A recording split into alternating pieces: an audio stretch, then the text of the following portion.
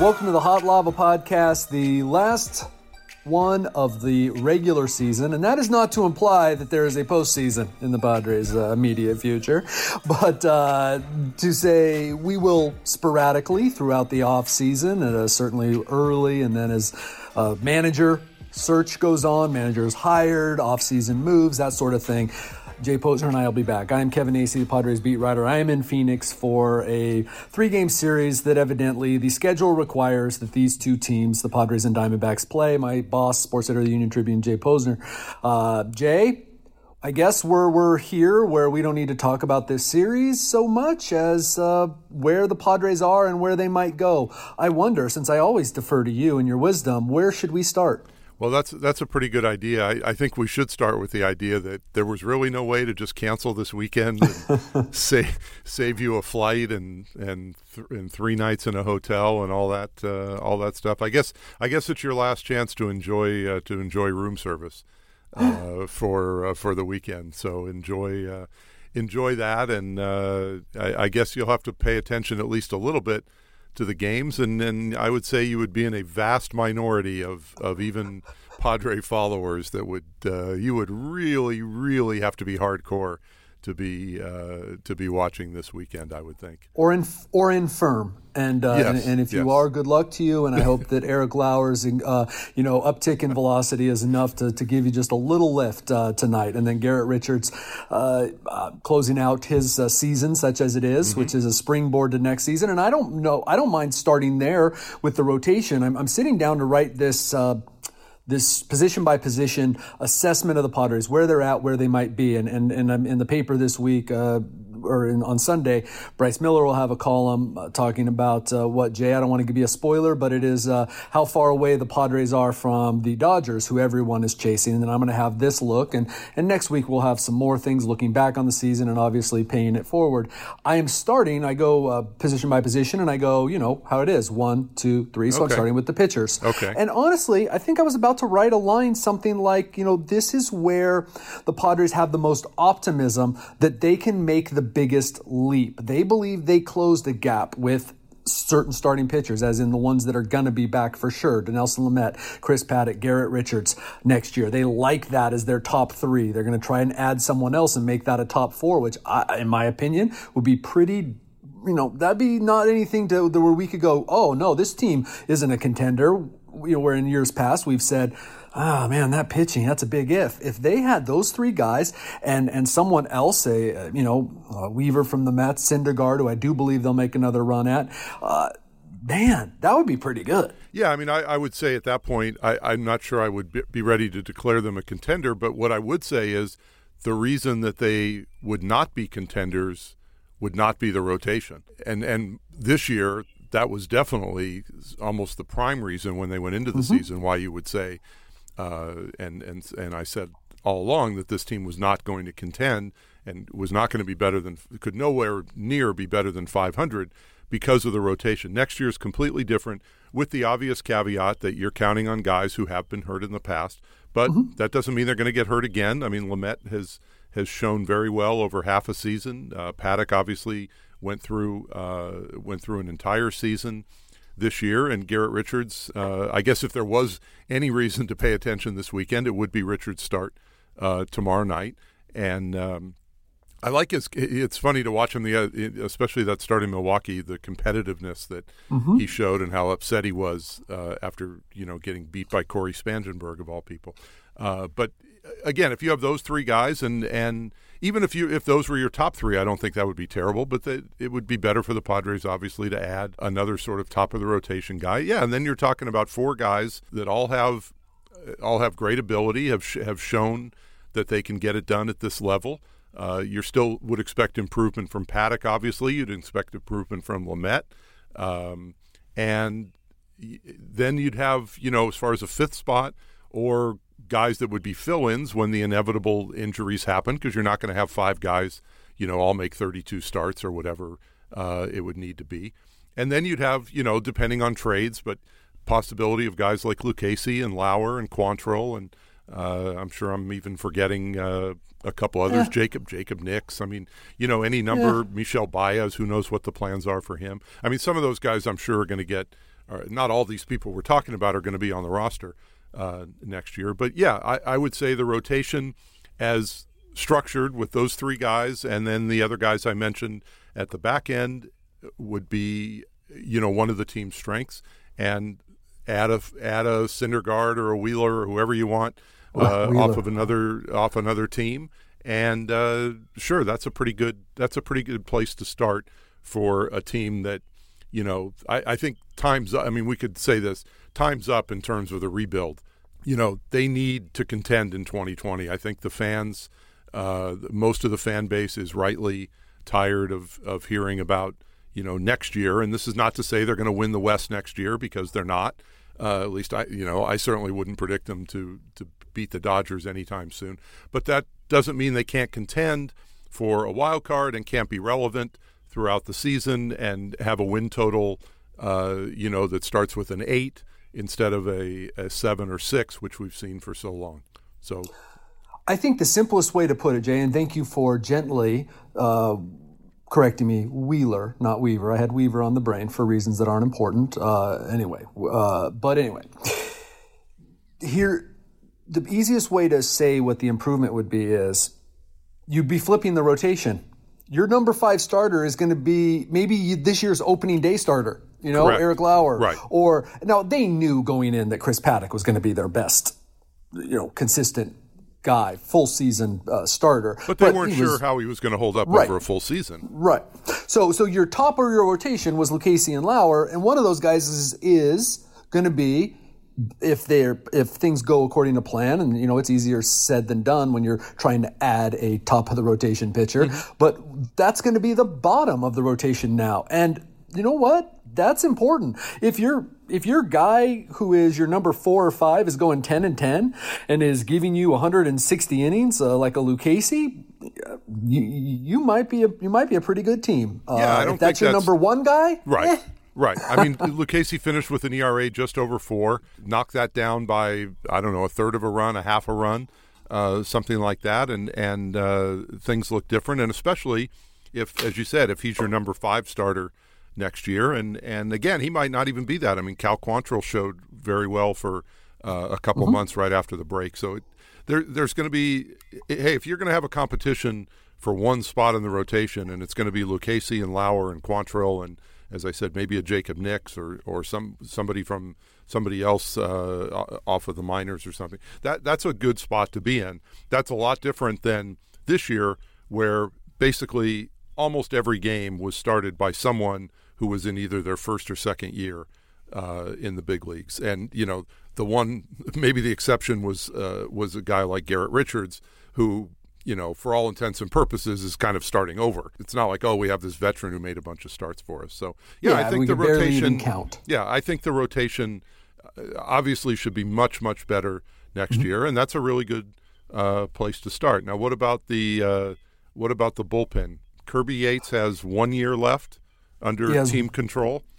1 year left under team control, so they'll try to buy out the arbitration. And when I say try, that's what they'd like. They have to come to an agreement with Kirby Yates, maybe get a 2-year deal. I would imagine his side would push for 3, right? Right. And then that's how it goes, and we'll see. I do believe that Kirby absolutely meant what he told me last week, which was the team's ability to contend in his eyes will play a part, but also Kirby Yates will be 33. He's, fairly realistic about things. These guys retire at 35. You figure you got another 35 or 40 years on Earth. You're gonna, if the Padres make him a nice offer, Kirby is going to be a Padre. This is, what I see over knowing Kirby a little bit, and then, over the years, that's what it comes down to. Plus, he is excited about things that he sees here. Kirby Yates, Andres Munoz, bet the farm. Matt Strahm, if you want to bet the farm, go ahead. He's a very important, versatile piece that can be really excellent for them. But he also could be a trade piece, okay? Right. So, but Andres Munoz, you have the 8th and 9th inning locked down is what you're thinking right now. Everything else in that bullpen, open, man. And what they missed this year when Aaron Loup got hurt, when Jose Castillo got hurt, they need to find veterans. Now, Craig Stammen, I don't know. There are signs he's not going to be back. There's also a really good argument. Craig Stammen could be a mop-up guy. He could be a 6th inning guy, 7th inning guy. He could be a very capable 8th inning guy if Andres Munoz went on the IL or was unavailable, having pitched 3 days in a row. Right. But if it's not Craig Stammen, they can't just be like, oh, Trey Wingen or Gerardo Reyes, yes, David Bednar. Hey, by the way, I would put David Bednar just under Matt Strahm in terms of that guy's going to be here, all right? But they have 3-4 spots, at least 3, where one's going to be a veteran, and then, you know what? These young guys, we'll have to see. Is it Trey Wingenter is not what a lot of people think he is. He's a rookie, all right, and he's been very good. Gerardo Reyes can't throw strikes. I don't know. I think the Padres have lost a lot of belief right there. I don't know who I'm leaving out, Jay. Well, I think that's a lot of areas where you're not, guys like Perdomo, Robbie Erlin was always the forgotten guy back there, usually by me.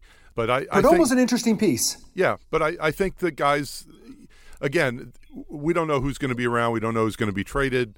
I wouldn't be floored if Kirby Yates was traded. Just, at some point, maybe not at the start of the season, but during the season. I'm not saying it's going to happen. I'm not even saying it's likely, but I don't think there's a lot that would surprise me right now in terms of who the Padres are willing to deal.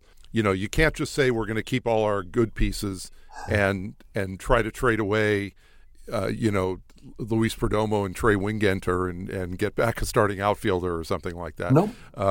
The same thing with we can move on to the catchers. Look, any of those guys could be trade bait, but what are you going to, it was funny, a guy across from me at the game the other night asked me, Hedges or Mejia, which one would you trade? And I said, how much are you going to get for either one? I will say this. There is a trade market for Austin Hedges. Because there's a trade market for him, but what is that? It's pretty good if he's packaged. That's my understanding, because exactly. His defense is just off the charts. And just like the Padres have always said, if we didn't have 4 holes in the lineup, we could afford to carry Austin Hedges because he's that valuable defensively, as a leader, as a handler of the pitching staff. Austin Hedges is absolutely gigantic trade bait. He also is a guy who could be around if they can fix the other, problems in their lineup, which I guess you could say about a whole bunch of guys. Well, can they go into a season with Mejia and Hedges as the catchers again? Jay, I just don't think that they think they can. Okay. Now, what's the solution there? Because, if Mejia goes to another team, that team's probably moving him to the outfield. Right. Because that's what everyone, except the Padres, seem to think Mejia is. And I'm not maybe the Padres will. And I'm not even convinced that he's. And I guess we haven't seen it. We saw it for a stretch this year where he got hot and hit. But I'm still not convinced that he's going to be how good he's going to be as a major league hitter. Okay, well, he had a 320 on base percentage, and I forget what the OPS, but it was okay. Right, that's what I mean. It was okay, and he showed signs, but I'm just not convinced. It doesn't mean it can't happen. And right. given if he could stay healthy and get 400 or 500 at bats in a season, I guess we would find out. Unfortunately, we weren't able to find that out this year. So it's definitely a risk to go forward with those two guys. And I don't know what they make of Austin Allen's or Luis Torrens Camposano wouldn't be ready yet. But that's another guy that could. Any of those guys could be part of a trade package. There might be a team that loves Camposano after the improvement he showed this year down in the minors. So. There's a couple teams that over the past couple years have shown interest in Austin Hedges, the Astros, the Rays. Well, those teams could probably fit Austin Hedges into their lineup and absorb him. Oh, no question. He could work in a lineup like the Astros. He could work in a lineup like the Dodgers. I'm not saying they need him. They've got Will Smith as a young guy. So how much better would he make Verlander, Cole, and Greinke? Wow. Right. So there's a whole there are lineups that are good enough, to absorb someone like Hedges. I'm just, as we said, not sure this is one. We go on to first base. Eric Hosmer was better this year offensively, at least until recently. So I don't know how much better his final numbers are going to look. He's still not been quite the offensive player that we saw a couple times in Kansas City. I thought his defense this year was mediocre at best. Made a few decent plays, but I just would expect better. I've never had much respect for the Gold Glove Awards, and I have even less respect for them after seeing that Hosmer has won 4 of them. Now maybe he was really that good before, but I've seen a lot of first basemen come through here that have been a lot better than him that didn't win Gold Gloves. So but hey, he's the Padres' first baseman. I mean, he's not. That's the commitment they made a couple of years ago, and I don't think there's anything that's going to change that. Do you? No, I don't even think that with all that we have to talk about, he's the guy. We can debate it, and we probably will, right? Because there's lots of time left to do it. But that's your first baseman. Let's move on to second base, where is it that important of a position? Well, that's something the Padres have to decide because the shine is off Luis Urias. That's a decent guy that, again, another one, and I don't think it'll be the last time I say it here or again, is they could absorb Luis Urias. He needs to make some changes in his swing. Everyone has noted that. And his weaknesses are obvious. He is a much better second baseman than shortstop, but he is a guy who can, when you need to give rest, outside of the yips he had there for about a week, he's a guy who can give, Fernando Tatis Jr. a spell. But do they want better there? They certainly do want better there with their need in the outfield and at pitcher and possibly at catcher. Will they decide that, we're going to go with Luis Urias? That I don't know. But there are definite, this is not your second baseman of the future that is going to be hitting second in your lineup. No, but to me, that's a relatively low priority for this team. Would you agree, based on everything else you just mentioned? I think that they can afford to go into a season with him, and then, even if you stayed with a Garcia or a France as your second, as your utility guy, I thought Urias was fine at shortstop. I mean, he did have that one week where he made, I think it was like 5 errors in 8 games or something. Didn't look good at all, but looked. I was there yesterday. Thought he had a really good game at shortstop. As a backup, I think he'd be fine there. And if he's your starting second baseman, I don't think it's the end of the world, as long as you have improved the positions that we are identifying as much higher priorities. He is. That's kind of where I am on that. Yes. That I think they can live with that and live with him, batting 7th or 8th in the lineup and playing solid defense at second and being a good backup for Tatis, who's never, you're never going to have Tatis play 162 games. I mean, he's always going to have something that's going to cause him to miss a few games. So so they can live with Urias. Is the thing that would concern me a little bit about some of the other guys in the minors is that here's a guy who was considered like the Padres' number 2 prospect. Where like guys like Gore and Tatis have been number 1. Urias was 2 or 3, and he's come up, and you're thinking, wow, if this guy's number 2 or 3. Can we count much on the guys below him? So that's just, we don't have the time to get into that too much today, but that's a little bit of something that was sort of in the back of my head that I wanted to mention. No, absolutely. And the Padres, I don't know that the Padres, and I tried to mention this several times, I don't know the Padres had him as high as everybody else did, and they've been getting on him about the swing forever. And finally it's like, well, great, you know what? Come on up and we'll see. How's that going to play here? And he's making some little changes. There's a difference of opinion in the organization as to what you do with Urias and how much you can live with him. There's one more thing I want to say is that I believe that if the Padres, and I know that this is coming from other players. This is not me because I'm not important. This is coming from other players. If the Padres believe that they are contenders in 2020. Not what you and I believe, but the Padres do. Right. Greg Garcia is on the roster. That's, is that a make or break? No.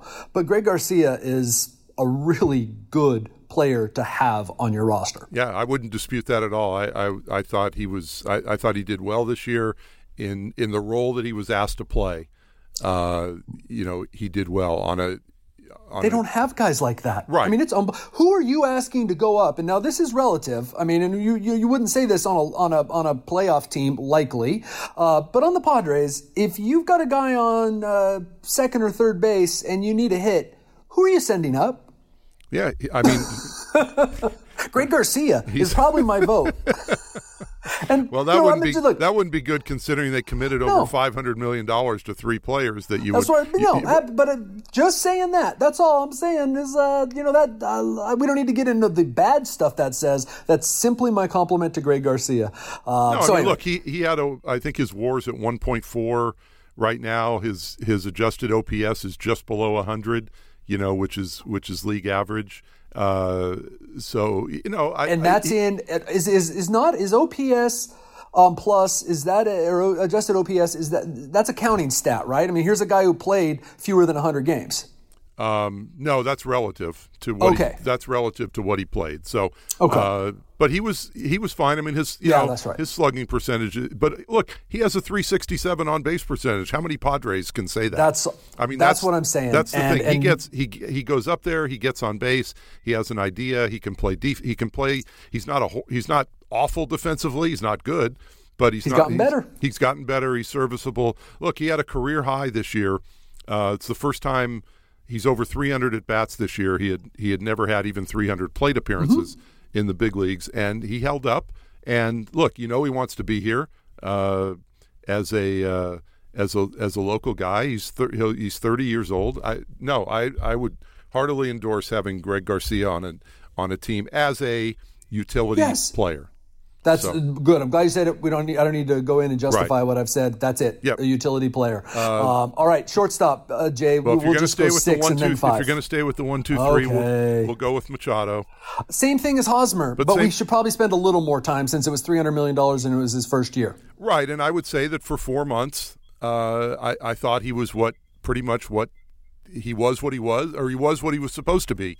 Maybe just slightly less power than I would have maybe thought, but the numbers, through the first couple days of August were very good, and certainly something. And when you combine it with his defense, and I thought that he was basically a model citizen. You didn't hear a whole lot about issues coming up. Certainly not on the field.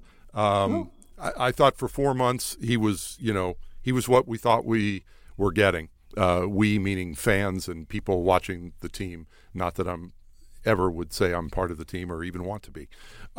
Just to put that there. But the last 2 months, and I forget the numbers that I sent you yesterday, but he was terrible in August and after the first couple days of August, and he was even worse in September. And I guess what do we read into that? I think that in the organization, it was wholly predictable that if they were out of it, this is what they could have gotten. Will they expect more? Do they hope that the next manager, will they demand that the next manager, and when I say demand, they will get a guy who comes in and says this was unacceptable. That, they know who Manny is. To expect him to be leader and the bastion, the pillar of society. I'm not bashing him. I'm saying he is what he is. He's an amazingly gifted player, but there is a certain amount of respect you have to have for the team and the game, and you have to carry that out as long as you can. And there was disappointment in the organization of what happened in the last couple months. Manny Machado is the kind of guy who can sort of shut it down and still be a respectable major leaguer. That's how incredibly talented he is. These last 2 months were a month and a half, unacceptable to the Padres. Right. That is what it is. Let's not overreact to that. That's what it is. He's not the only guy in there. He does happen to be the only $300 million man in there. I mean, you would have expected more. So obviously, going forward, they need what they got from the first 4 months, and obviously even a little bit more would help.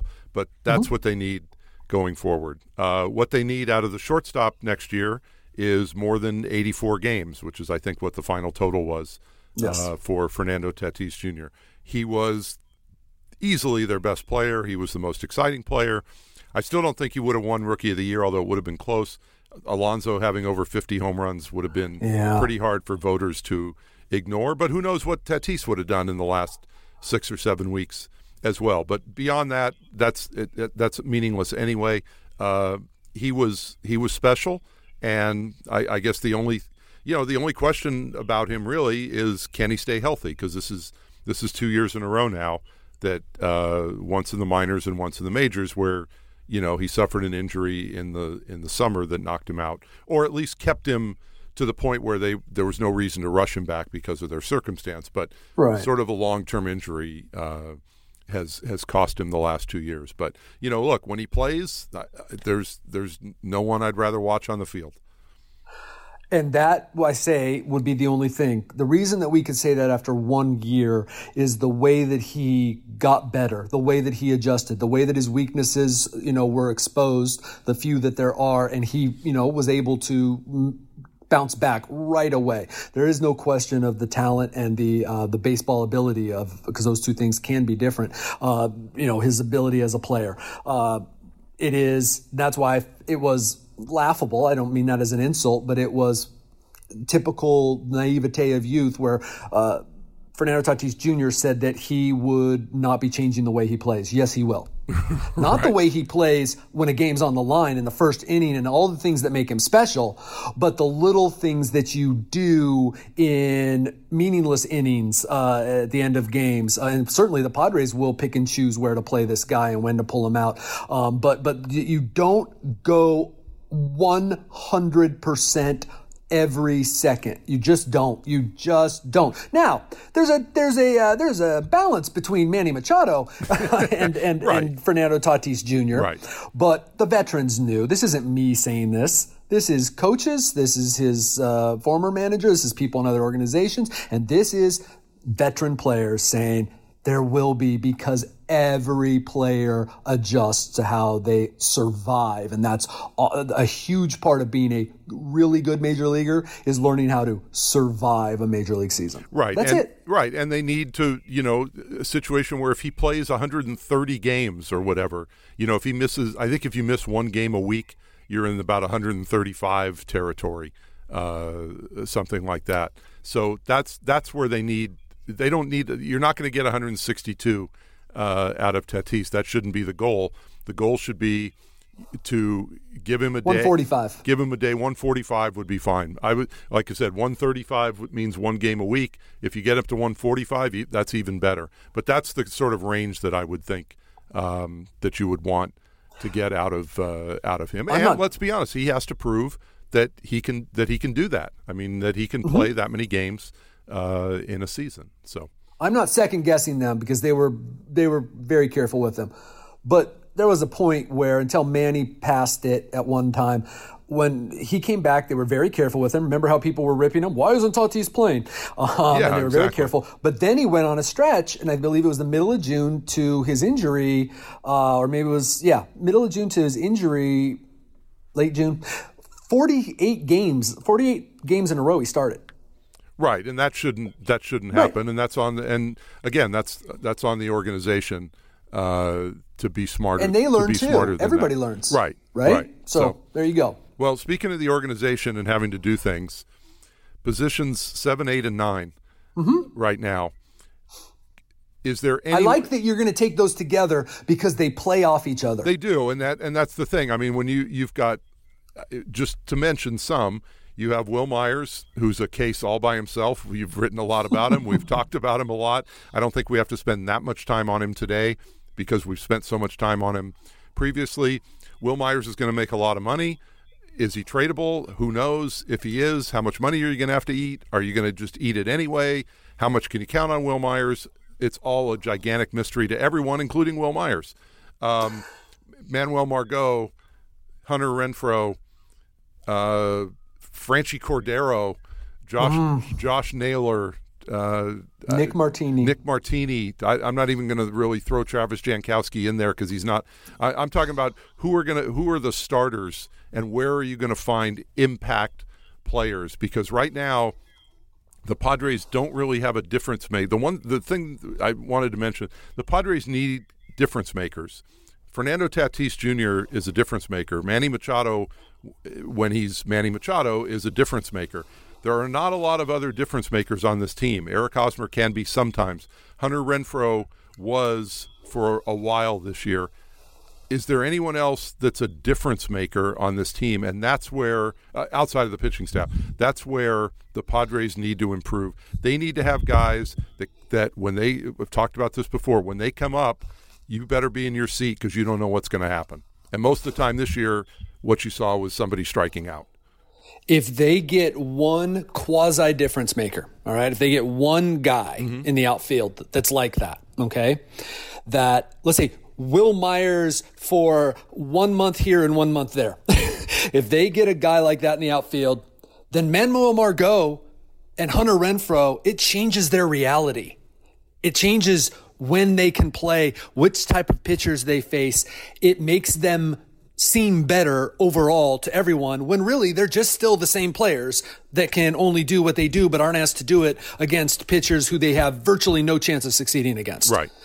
So that's where I was happy that you took it 7, 8, 9. It's like they were unable/unwilling to, and it takes all parties, to complete a trade in the offseason or in the season before the trade deadline for an impact outfielder based on what other teams were asking for, where the Padres were at. Like, is it really worth it for us to do this now? They knew as well as you and I did that this year wasn't the year.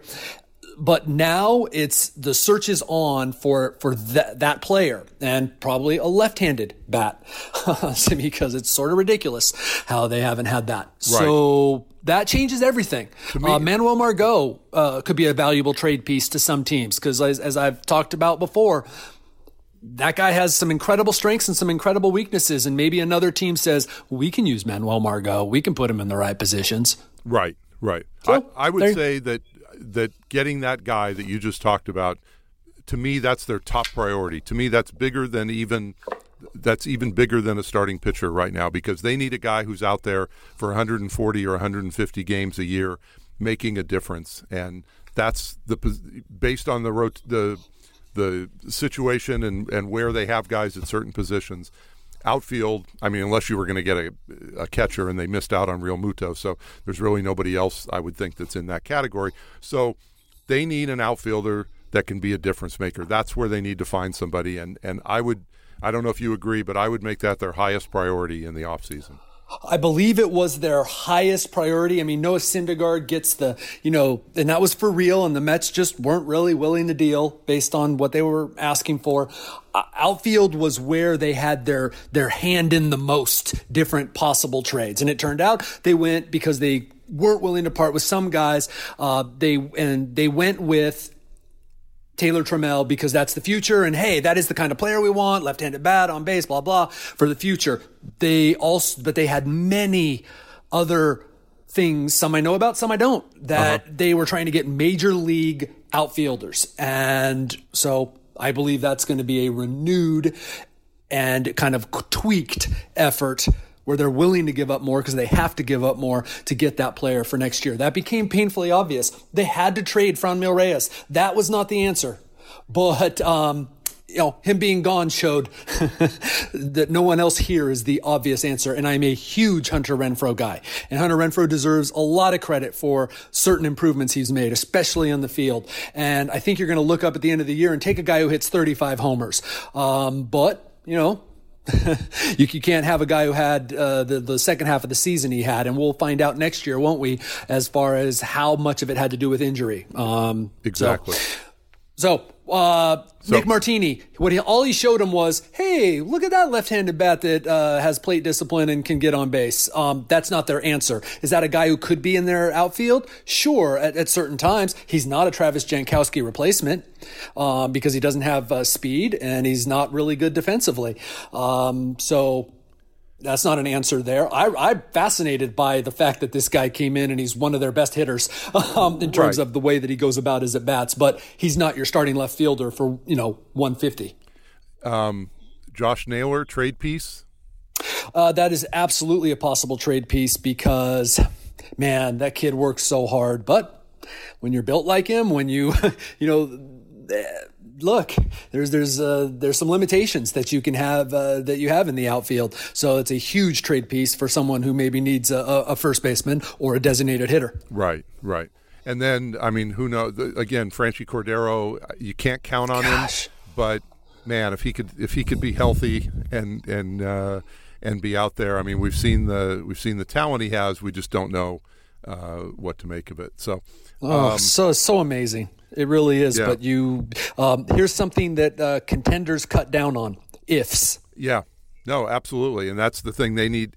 They need to be contenders next year, and so that in that case, they need to fill some of these positions not with ifs, but with look, you're not going to have a lot of certainties, but they need a lot more near certainties than they do question marks. So anyway, we spent about 40 minutes here going through that. That was fun. We didn't even touch on the fact that they're searching for a new manager.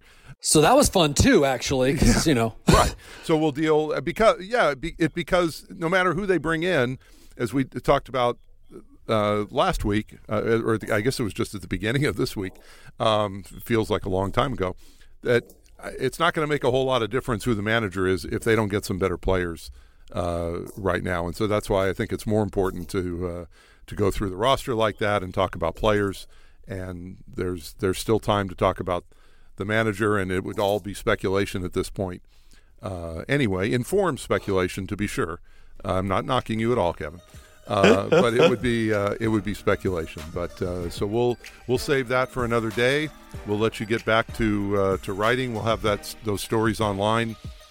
Hopefully later today, when people are hearing this, they can then go on and read what you wrote about the position by position. They can read Bryce's column. You'll have more on the weekend, the final weekend of the regular season, and then we will get back on the podcast maybe next week, maybe a couple weeks. At some point, we'll get back on here and we'll talk about what's going on with the team. Excellent. Thank you, everybody.